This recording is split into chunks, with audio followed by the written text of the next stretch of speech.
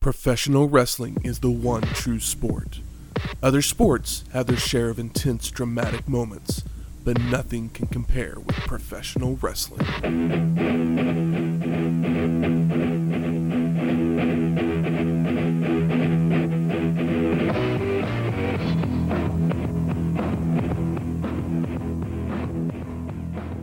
Welcome to Wrestling History X, where three friends come together to talk about the stories behind the matches.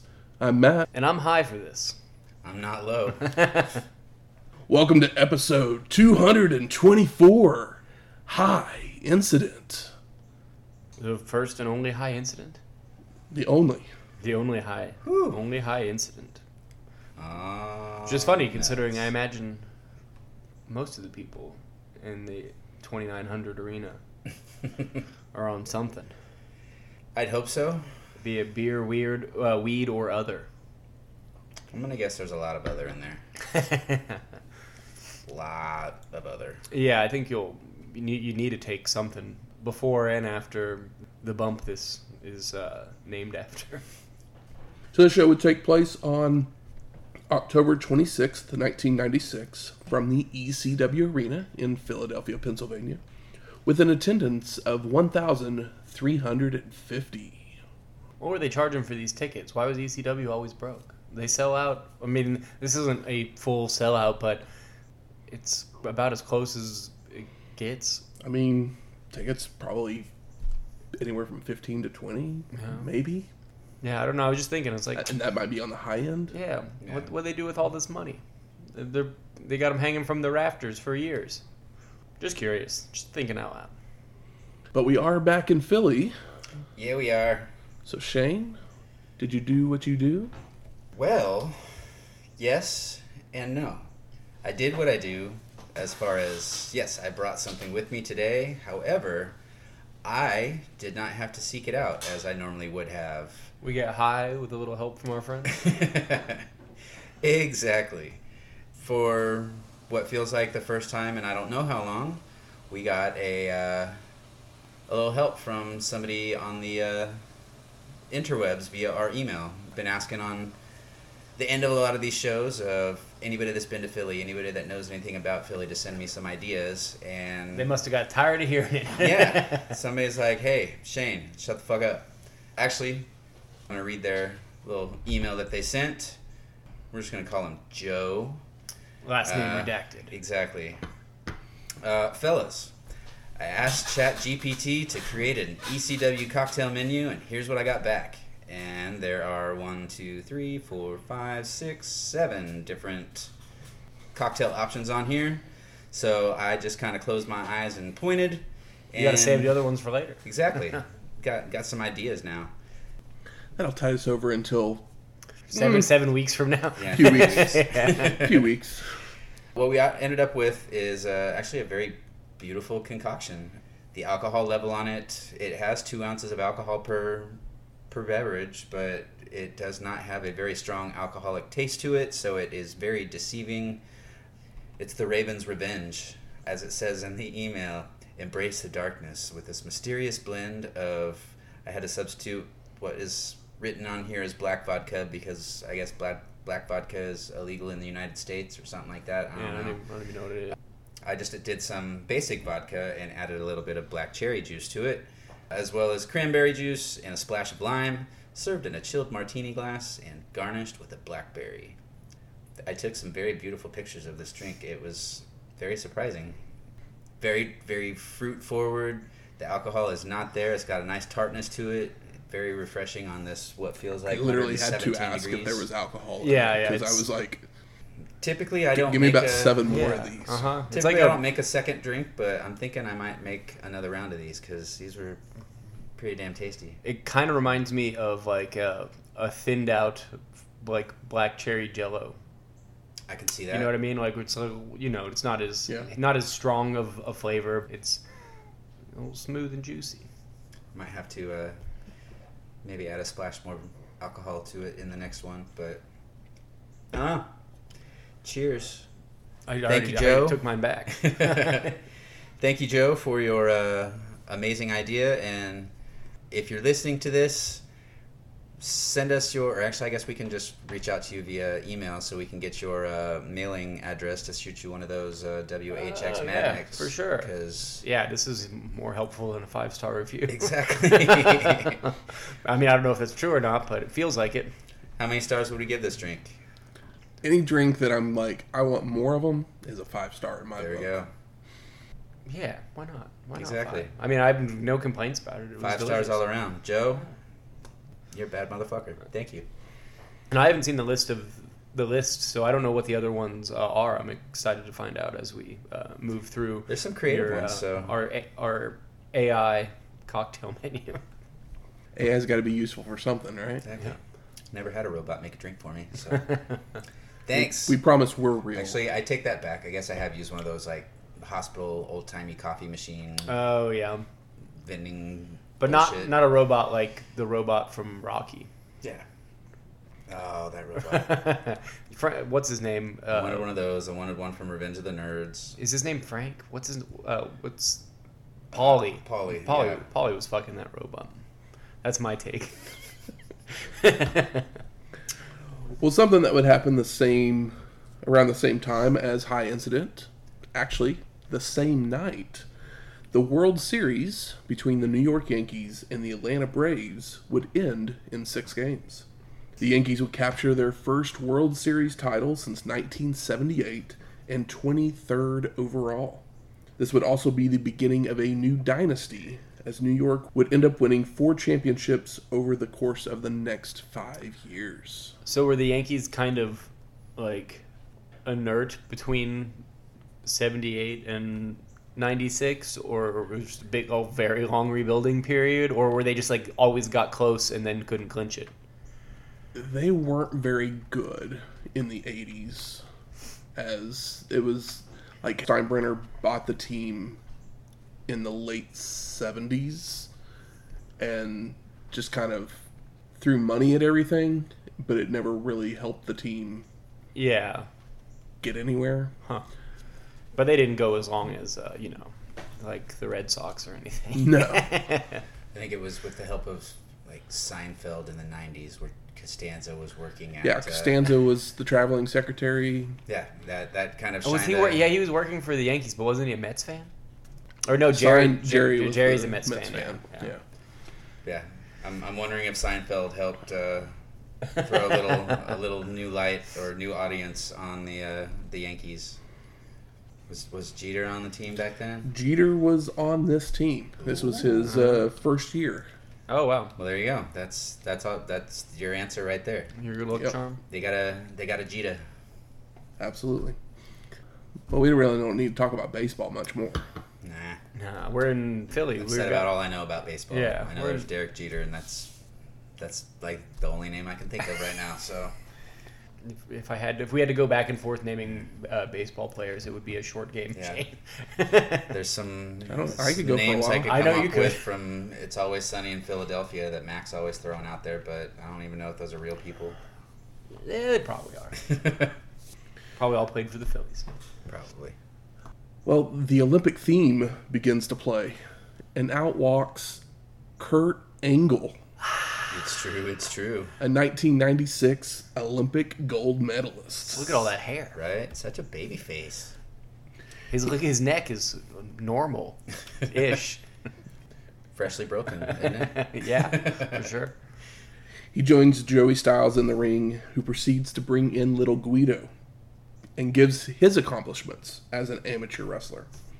And Guido says it's an honor to meet Kurt, shaking his hand with Angle wishing him luck in his match. Joey then wants to know if Kurt will be impressed with this man, and out comes Taz, Bill Alfonso and Team Taz.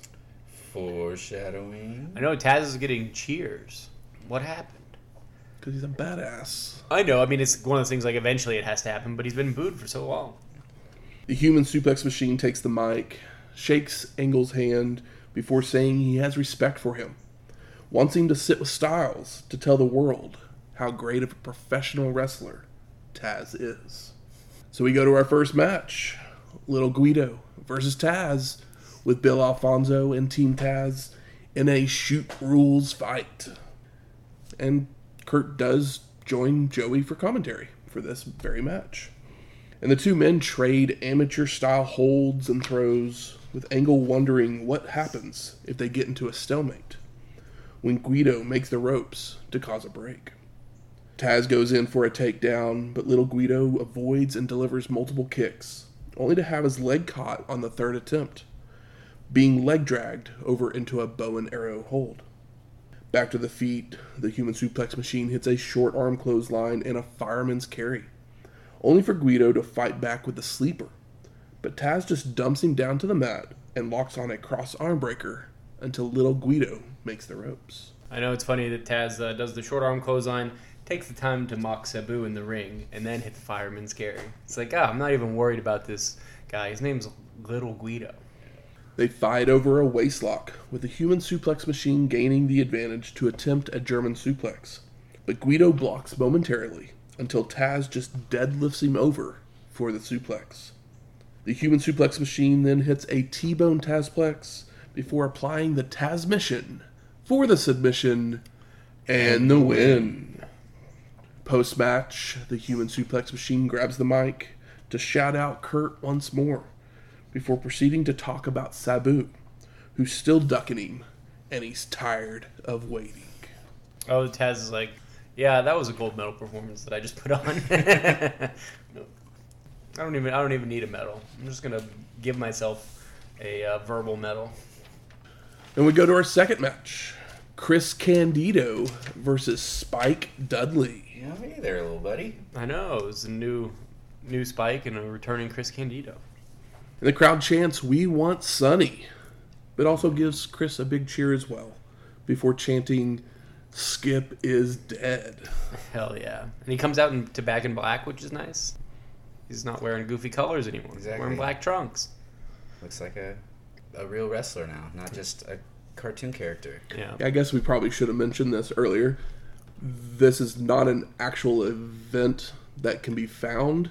It was a video that we had to find out on the internet that's basically a compilation of a few hardcore TV where they throw the matches together. Yeah, it was. So we get the actual music. Yeah, That's kind of the reason why. The night is called High Incident, but and it was shot on October 26th, but it aired October 29th and November 11th. So, they split it up. You know how they do on ECW. But the match gets going with Candido taking down Spike and nailing an elbow drop, followed by a side headlock takedown and a stomp to the head. Dudley runs the ropes and delivers a head scissors, only for Chris to come right back with a German suplex that sends Spike landing on his head. Candido whips Dudley hard into a corner and hits a vertical suplex as the crowd seems to be looking on to something in the crowd. Maybe Tammy Lynn and the Eagle's Nest? Maybe. Tammy Lynn, damn, that makes her just sound like such a fucking hillbilly. Yep. Tammy Lynn Sitch. Chris with a snapmare and a leg drop before dropping Spike onto the ropes gut first and knocking him down to the floor. Candido drags Dudley back in and sets him on the top rope before climbing up as well to deliver a super bomb for the pin and the win. Super bomb. He gets the welcome back chant. Big ups to Spike Dudley for taking that face first bump to the corner so well. It looked like he just took it straight to the throat. It was yeah. We all know Brett goes to that corner hard, but Spike may have just messed up, but it looked great. I don't know.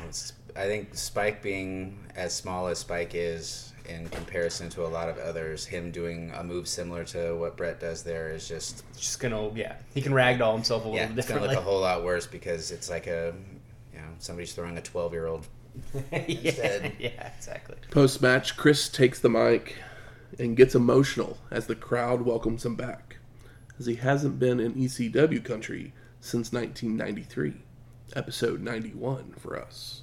Damn. And Candido talks about the WWF taking Sonny off the road before plugging Livewire, which she now hosts. Yeah, he kind of puts over WWE a little bit. He continues by saying he won't talk bad about the WWF because he wouldn't have a lot of things if it wasn't for Vince McMahon. But he gave his notice so he could come back to the place where he was at for the very first show. The greatest bingo hall in all the world.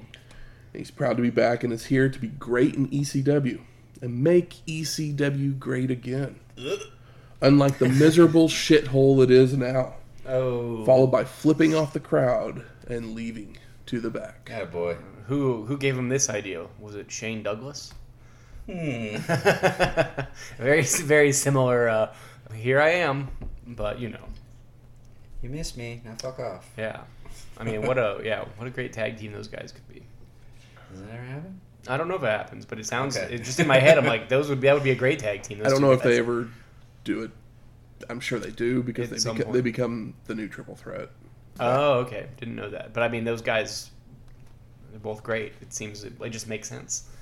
Both great, look great, blonde guys, handsome blonde guys that can be dickheads. Couple of body donnas. Yep. Well, let's run it back.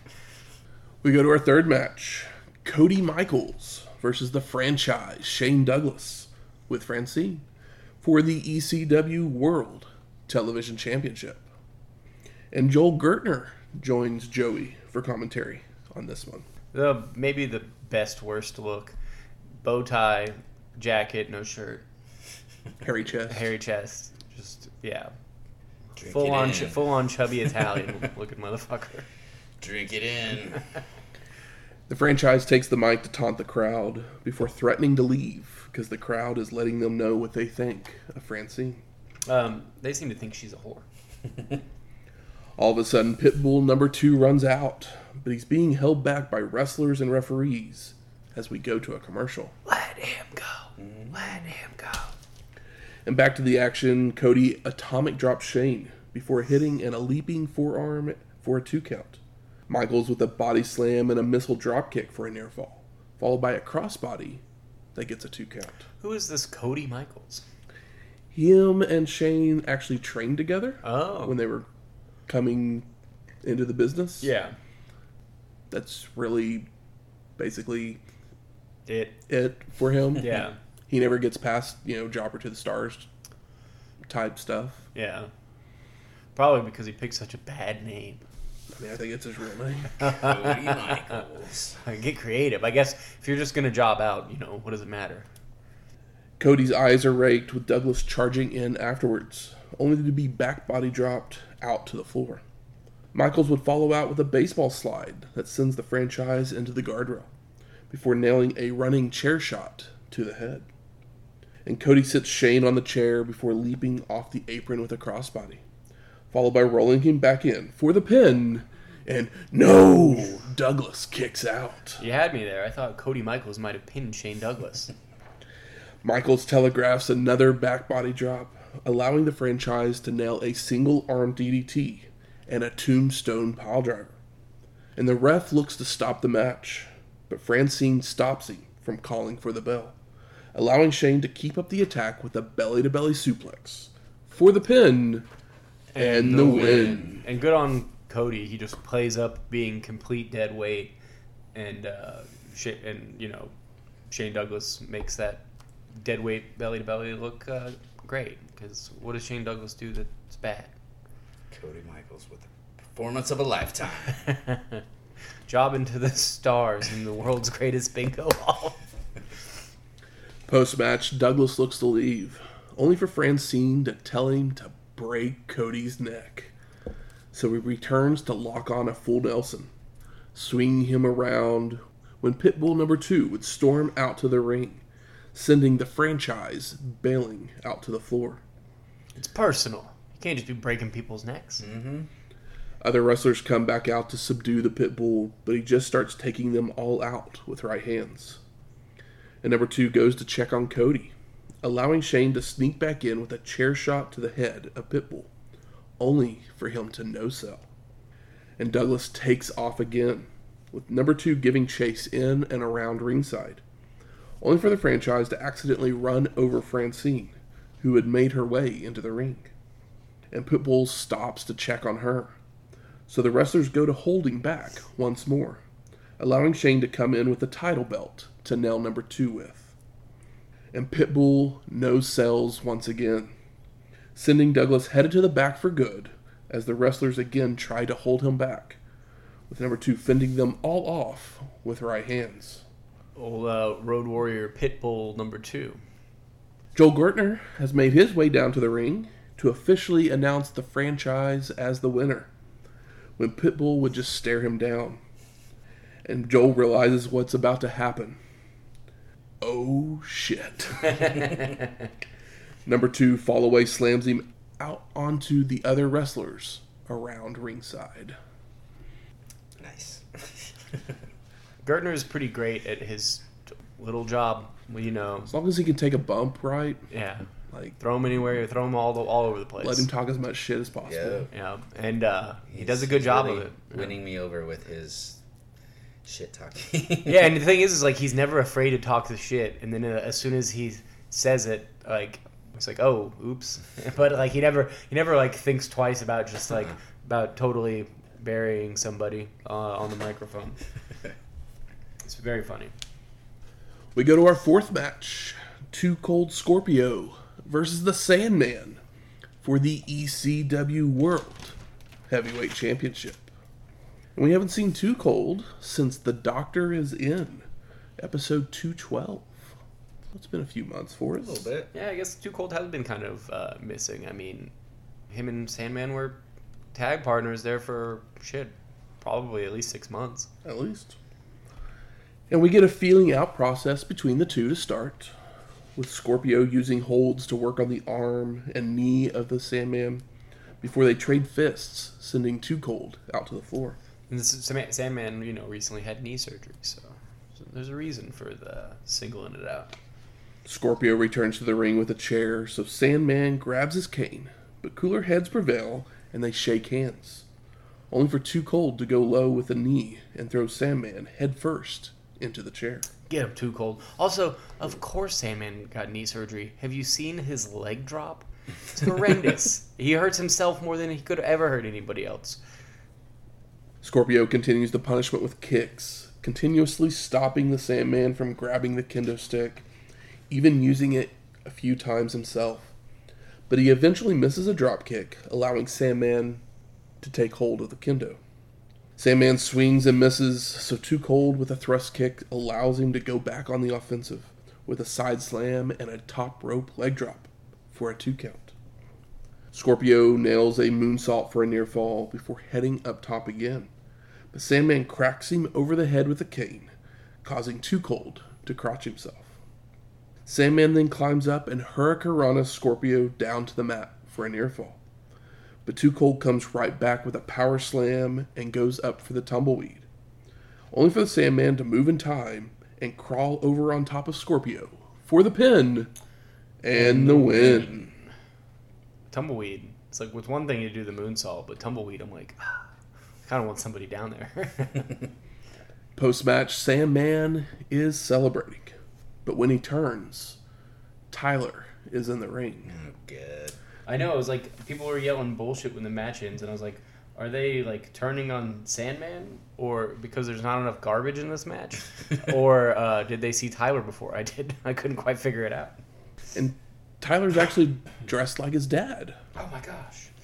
And the 2 hug when Raven would rush in and attack from behind with a cane shot to the head, followed by an even flow DDT. I'm so surprised. Tyler and Raven both pose as the Nest makes their way out to set up some tables on top of each other at ringside. And Raven drags Sandman out onto the table to pile drive him through both of them, as Brian Lee stands in the entryway to prevent help from arriving. Raven's revenge. And on the video, it cuts away to our next match. But what we don't see is one of the most controversial moments in ECW history. Tell me all about it. I'm upset. This is what we watch this crap for. I want the controversy. Right? Yeah. The Nest bring a crucifix out. Why is this just... Proceed to tie Sandman to the cross, even putting a crown of thorns made of barbed wire on his head. I've been waiting for this to happen for what feels like years. Why didn't I get to see it? Security would come down, but were unable to untie the Sandman, so they were forced to carry him out of the arena on the cross. Incredible. That's incredible. Why is this on YouTube? And the reason there's no footage of it is because Kurt Angle threatened a lawsuit if it was ever shown with him on the show. So can I find it on YouTube?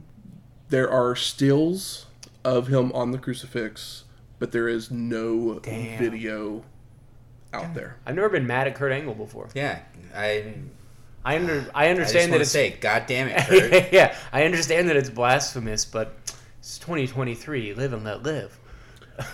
Also, because of it, everyone kind of got riled up in the back. You know, Kurt Angle threatened lawsuits. Other wrestlers weren't very happy about it either. I mean, we all know wrestlers Tommy Dreamer. Yeah, wrestlers are typically Republican and Christian. Just saying. Not that they all are, but typically. But Raven was forced to come back out, and as Scott Levy, he apologized to the crowd. Wow, that's crazy. Damn, I remember hearing about the crucifix thing, but I didn't know all of that information. I assumed it was on camera.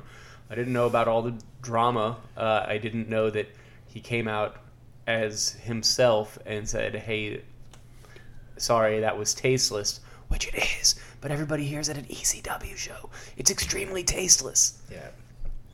So offended to be at an ECW show when this happens after they spent half the show already talking or screaming out loud that you suck dick or... And yeah, you're a whore. Yeah. Yeah. But God forbid. We acted... Yeah. God forbid we inspired Mel Gibson to make a film in this evening. You guys want to know what the irony of all of it is, though? Kurt Angle was in the WWF whenever Austin was crucified. Well, the paycheck was bigger. Ding, ding, ding, ding, ding, ding. And the boss man said, I don't give a fuck what you think. We're doing it. Uh-huh. Because you know what? In that case, it's some good shit. Vince McMahon has no time for God because he is his own God. Mm-hmm. He's Wrestle God, damn it. He sure is. Whether you like it or not. So we go to our fifth match. The Eliminators of Perry Saturn and John Cronus versus the Miracle Violence Connection of Terry Bam Bam Gordy and Dr. Death, Steve Williams. That name. The Miracle Violence Connection. Well, you have to think about it. I think that name was their like translated Japanese tag team name. So yeah, exactly. So that's probably why. It's always funny whenever you see like the names of Japanese pay-per-views and stuff, because it's like these words are missing like words in between them, or they're in the wrong order, and then they'll just be like, yes, it's Happy Love Fight. Yeah, or whatever. Happy Love Fight, boom. Yeah. And I want to remind everybody, Revenge of Summer. And I want to remind everybody that Terry Gordy showed up in WWF 6 days ago. Yes, he sure did. As the Executioner. Oh, and that's right. You know who else is about to remind us of all of that? The ECW arena. That's right. But the Miracle Violence Connection comes in through the front doors instead of from backstage. But they get attacked as soon as they are in the ring, with Dr. Death and Saturn brawling out to the floor. Bam Bam takes Cronus down in the ring, but John comes back with a spinning heel kick before whipping Gordy to the ropes, only to have another kick caught by Bam Bam, followed by a dragon screw leg whip. Yeah, the crowd's kind of dead here at the beginning, so that's probably why they start to play games. I mean, it's Dr. Death Steve Williams match. It's Terry Bam Bam Gordy, who he's neat and all, but he's not what he once was. You could probably say that about both of them. Yeah, and then I mean, I'd be cheering loud as hell for I almost called him Saturn. Yeah, yeah, he has male pattern baldness. But hey, he wears it well. He does. John is then ping-pong punched by Williams back to Gordy, who drives Cronus into a corner. Bam Bam with another dragon screw and a body slam before Dr. Death comes in, only to be viciously clotheslined down by John. And Williams gets whipped to a corner, followed by a Cronus handspring back elbow, only to no-sell it and deliver a release German. Oof. Dr. Death continues with chops and a crossbody into a corner onto John, which also lands Williams on the apron to clothesline Perry down to the floor.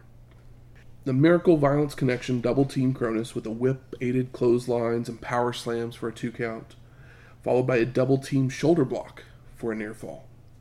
Gordy hits a boot and a bulldog for a 2 count, followed by a double-team clothesline on John for a near fall. And Dr. Death keeps up the attack with punches, hard whips into a corner, Bam Bam with a vertical suplex for a 2 count. It's around this time the crowd starts to chant, "Rest in peace." Followed by a turnbuckle smashes and running clotheslines, making a cover, only for Saturn to break up the pin. And Williams runs in as well, taking Perry to the floor, only for Dr. Death to miss a clothesline, allowing Saturn to powerbomb Williams onto the concrete. Ugh, nasty. Ouch. That's just gross. Back in the ring, Gordy's laying Kronus out with several short arm clotheslines, until John ducks a 4th attempt to nail a German suplex. I love, there's somebody in the crowd, or a couple people, who thought it was really funny to start yelling out "Grave Digger" at at Bam Bam, and I was like, hey, yeah. I put it all together at the Grave Digger part. I was like, "Rest in peace. What's going on?" I was like, it said Grave Digger. I was like, oh, I get it. Absolutely Smart crowd. get it. Friggin' nerds. Kronus makes the crawl to the corner for the hot tag.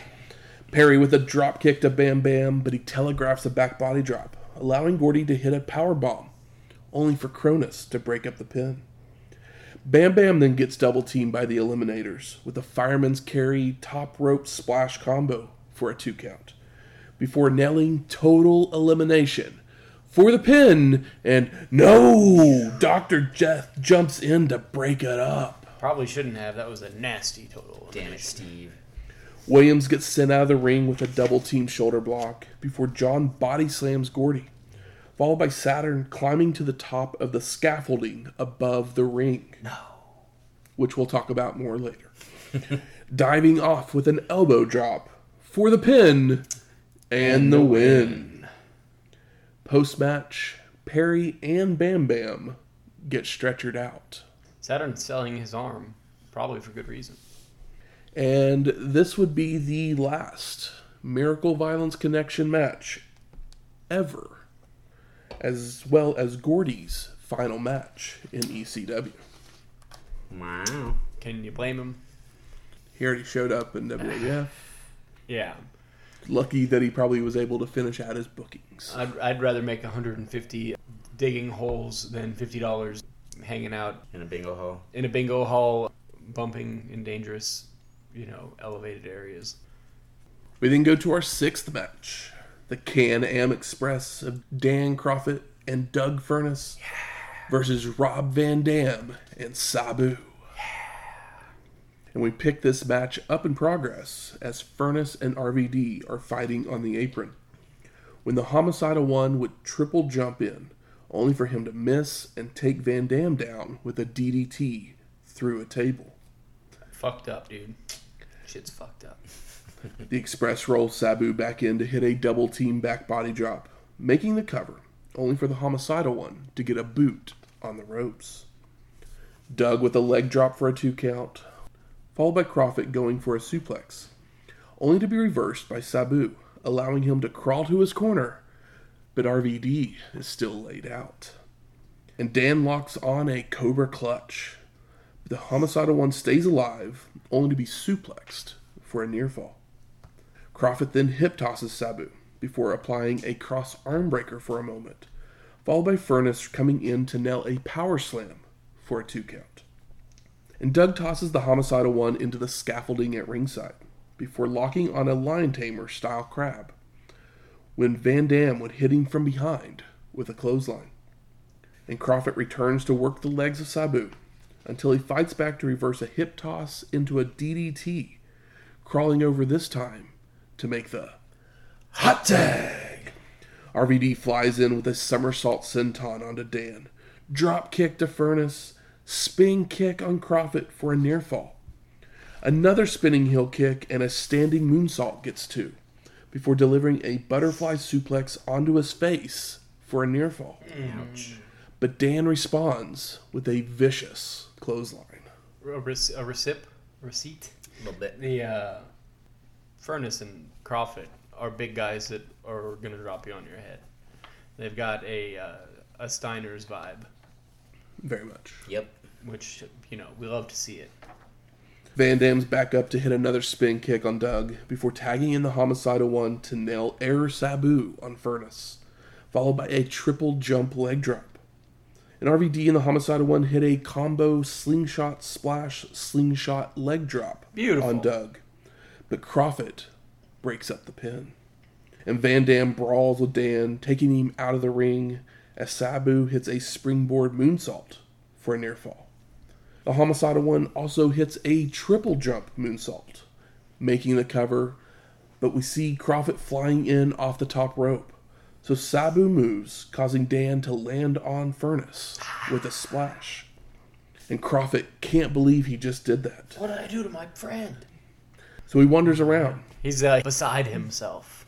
All distraught. Hands in the air. while the Homicidal One makes the cover again.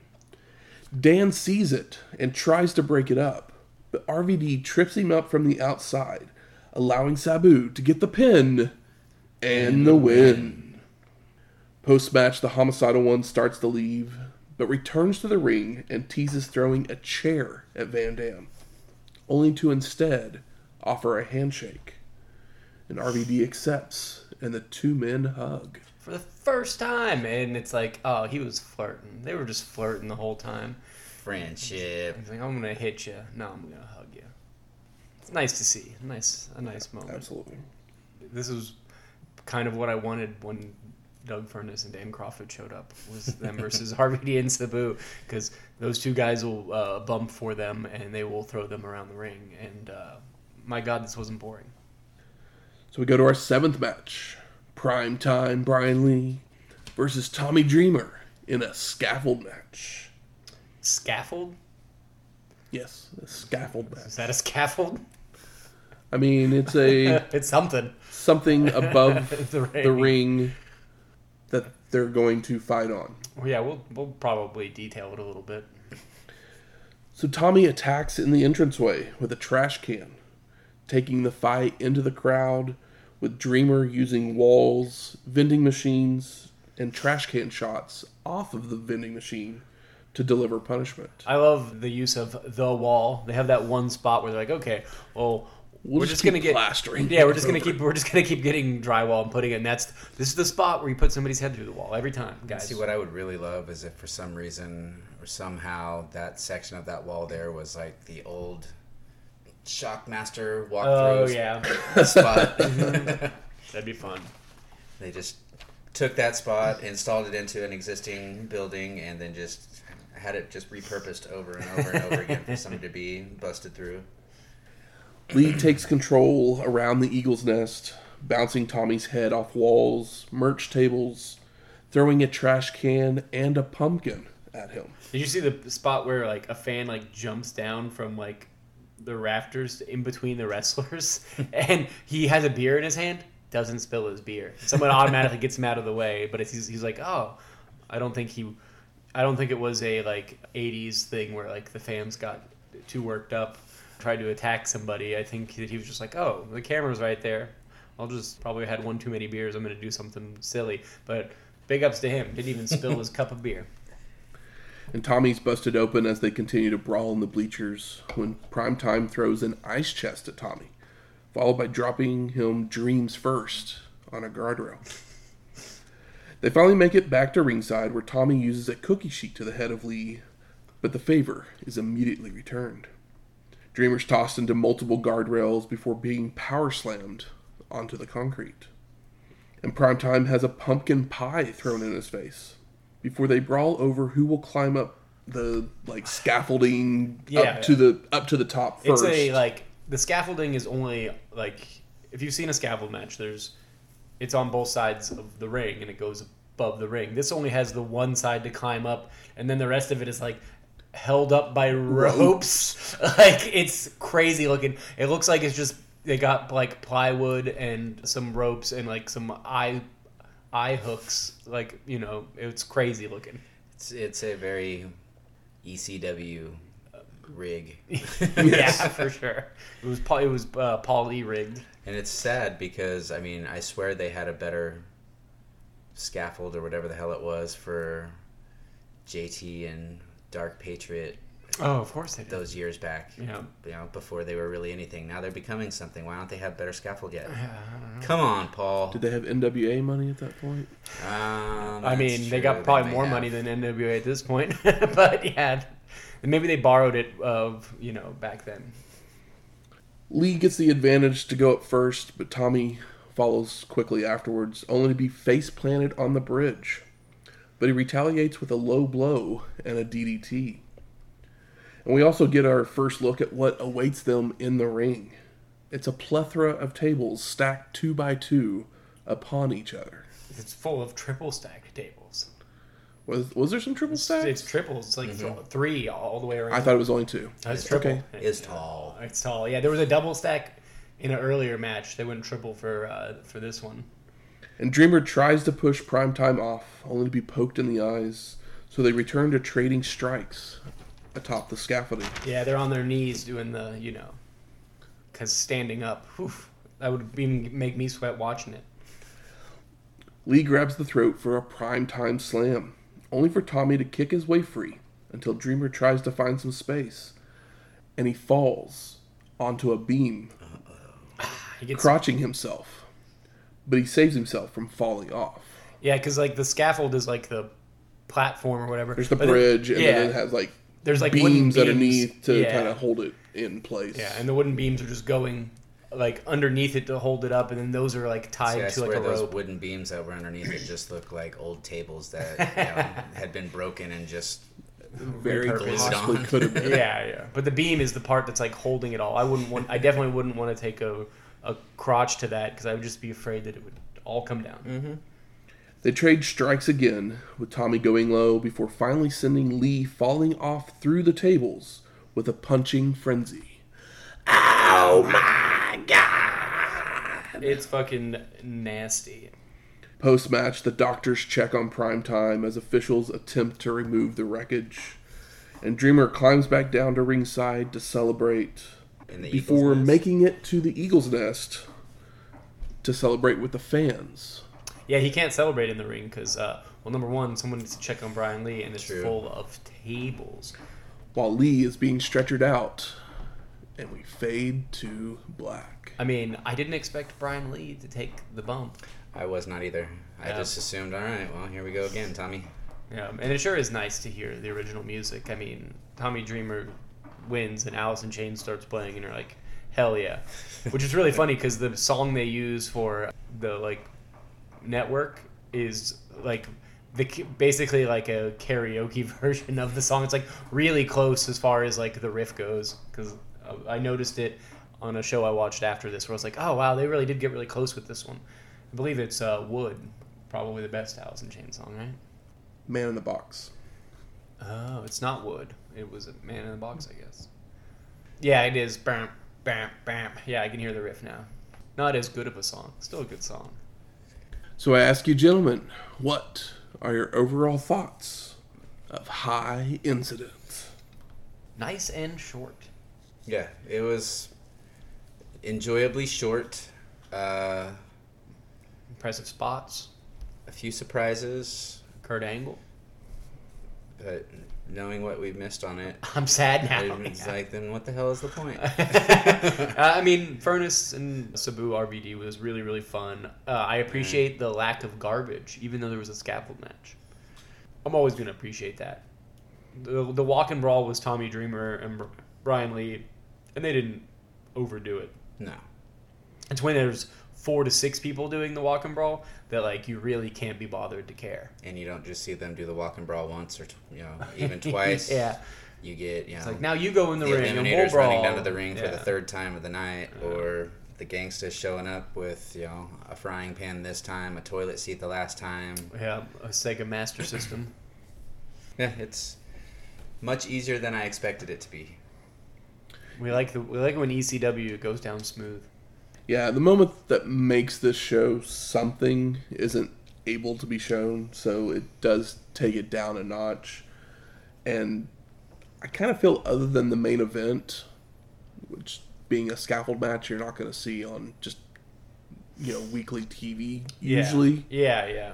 Everything else was very TV match quality. Yeah. I do think that nothing shined bright, but I didn't think anything was just terrible. There's good character stuff.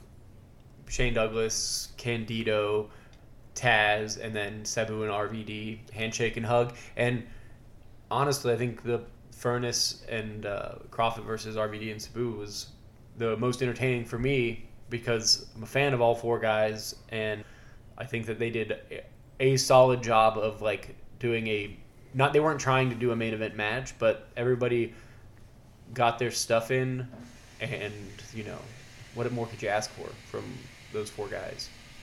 And I'm also high on Furnace and Crawford because I haven't watched their work in Japan. I've only seen them in ECW, so every time they show up, I get excited. Yep. I'm not overexposed to them at this point.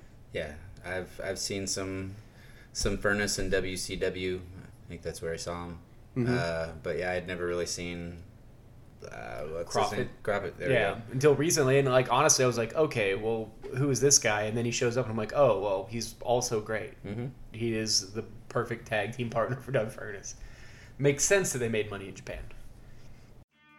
Good. Where's the smart marks at? All right, fuck you. I think it's time we smark it up. So what are some of the best moments of this show? Handshake hug. Kurt Angle. Kurt Angle, for sure. Chris Candido. Which I guess technically could kind of be one of the best, Yeah. worst moments just because he kept the cool thing off the show. Yeah. And a surprise because I didn't realize he was going to be there on this one. For sure. Candido coming back and Having his little heartfelt moment. yeah, And then you can feel it. tell Come on, him, "Grab guys. the fuck off." Yep. Cody Michaels. Because him and Shane Douglas are really good friends. He got so much in that match. He did get way more in than I expected, and it all looked pretty good. But then when he ragdolls him at the end, he really sold the ragdolling, trying to break his neck or whatever, just to rub it in the face of the pit bulls. This show is an easy watch. I don't think there's anything on here that just stinks on ice. No. Mm-hmm. It's Absolutely. good to see Spike Dudley. Because we had talked This about is him this on is our another first show. time to see him wrestle. We have talked about him before. Yeah. His corner bump, I was like, ooh, I got a visceral Spike reaction. Dudley takes some of the most vicious bumps. Is he the Sam Houston of ECW? He might be. He'll be the That's Sam high Houston. praise for me if you've listened to when this show took He'll be place, the when we Sam were Houston covering of the 80s. WWF in a while. Shortly. How about most disappointing? Not getting to see the footage. crucifixion. Yeah, but I can't believe it. That we're still doing the fucking Tyler show. Yeah. So sick of this kid. I will Grab say, him. as far as the Tyler show Never let goes, him out of his room. I didn't think that they were actually going to reunite, but the Sandman dropping to his knees to hug his kid actually did get a little bit of emotion out of me, even though I knew that it wasn't going to be all a ruse. that it was. I knew it was all a ruse as soon as he came out, but it still got to me because Sandman kind of sold the mental anguish better than he sells most things. It's like his wrestling may not be good, but he can sell an emotional moment. Yeah. He can sell getting his ass kicked because he ruins his body when he does the moves, let alone when other people do them to him. Another surprise for me was I thought Dreamer would take the bump. I didn't think Brian Lee's 6'5" ass was going to take the bump. But is that disappointing? Kind of, because I would rather have the smaller guy go through the tables, just because Brian Lee is that's a harder fall for a bigger man. No, I mean, it was... Actually, it might be a best moment because they might be done with their feud. God, I hope so. Yeah, I don't hate Brian Lee, but he never quite got to be over, because I know he was a Smoky Mountain champion early on.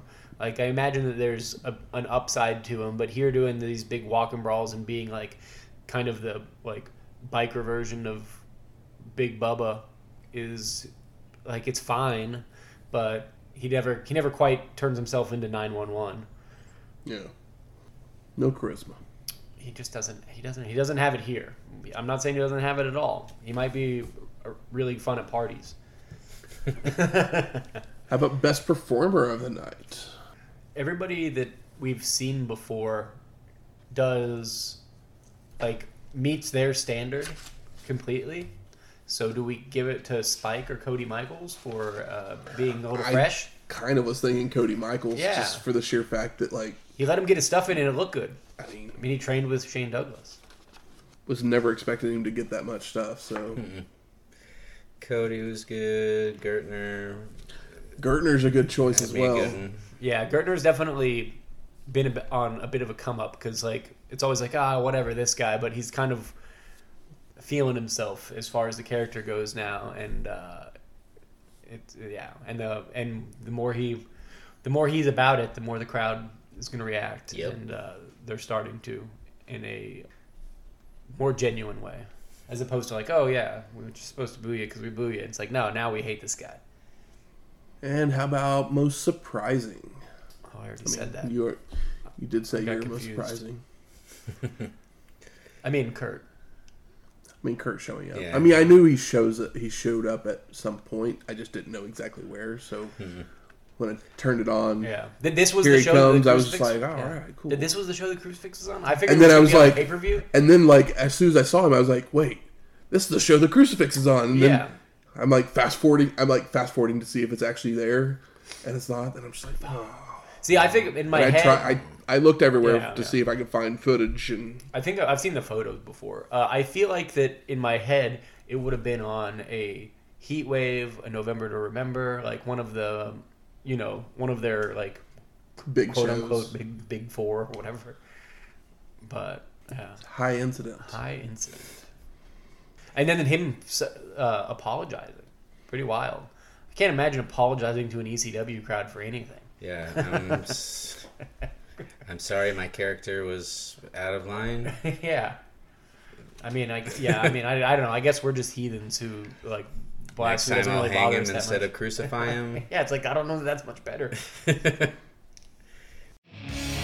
Making their way to the ring.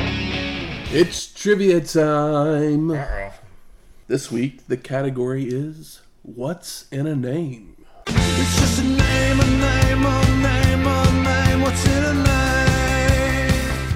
You can get 5 points for a correct answer, 3 points if we go to multiple choice. Richard Blood. I'm just kidding. I just always think about it whenever we get to this game because it's just the perfect wrestling name. And I guess he was too big of a babyface to ever use it. The name you're going to get this week is Matt Osborne. Matt Osborne. And this is 1993 and 1994. So it's Doink the Clown. That is correct. Because his name's Matt Bourne. They just got the Oz off of it. Also, shout out to Dark Side of the Ring. That was one of the episodes earlier. Is that his actual name? Is Osborne? Yeah, Okay. Matt Osborne, yeah. I mean, I knew Matt Bourne part, but I didn't realize it was I had to Osborne. think about it for a second, but then I just had to go for it. Nicely done, Mikey. Next week, Halloween Havoc, 1996. Oh, brother. Yeah. We're going for another Havoc, huh? I mean, we've got is it a full nil on like good Halloween Havocs? There's been fun ones. Spin the wheel, make the deal. There's been fun stuff. There's been fun, but they There's haven't the- necessarily been good. The crazy cage match that catches the cage that catches fire and has that wonderful Where they killed Abdullah. Yeah, Muda Matt. The electric chair thingy. Muda puts the fire out. Like, Rick Steiner is the smartest guy in the ring. yeah, there's plenty of Havoc stuff that is worth searching out and seeing just for the fact that it happened, not necessarily because It it's was classic. Yeah. Oh, So, but you this is going to be our first NWO filled Havoc. So, Yeah. Well, the Orange Man get a pumpkin over his head. Music from this week's show is Thunder Kiss 65 5-5. yeah. by Rob Zombie, and Tommy Dreamer won our main event, so we play his theme music, Man in the Box by Alice in Chains. Wah, wah, wah, wah. If you like this episode or any of our own, please go out there, rate, review us on iTunes, Stitcher, Google Play, or wherever you find your podcasts at, including Spotify. Spotify. They're all there now. They're all there. All of them. Thanks, Joe Rogan. He carved the path. Do as Michael says. 5 stars or no stars. Leave a review. Maybe we'll send you a magnet. Do like Joe did. Exactly. Yeah. Be like Joe. Be like Joe. Joe, name redacted. Not Yes. necessarily Rogan. But hey, if you want to make, if you can make money like him, go for it, man. Joe, I'm gonna send you a photo of this lovely drink as well, so you can see it before anybody else. So Yeah. we I appreciate feel you. like it should probably get posted to the old social media. Oh yeah, it's gonna be on the socials. but- Once we get through all of them, you should post the recipe. I'd like to think that Joe just was like, you know what? It's Saturday. I don't have to work tomorrow. He just went and made all the cocktails. I'm gonna have to write down recipes. If you have any questions, comments, concerns, Hey, where are we going next?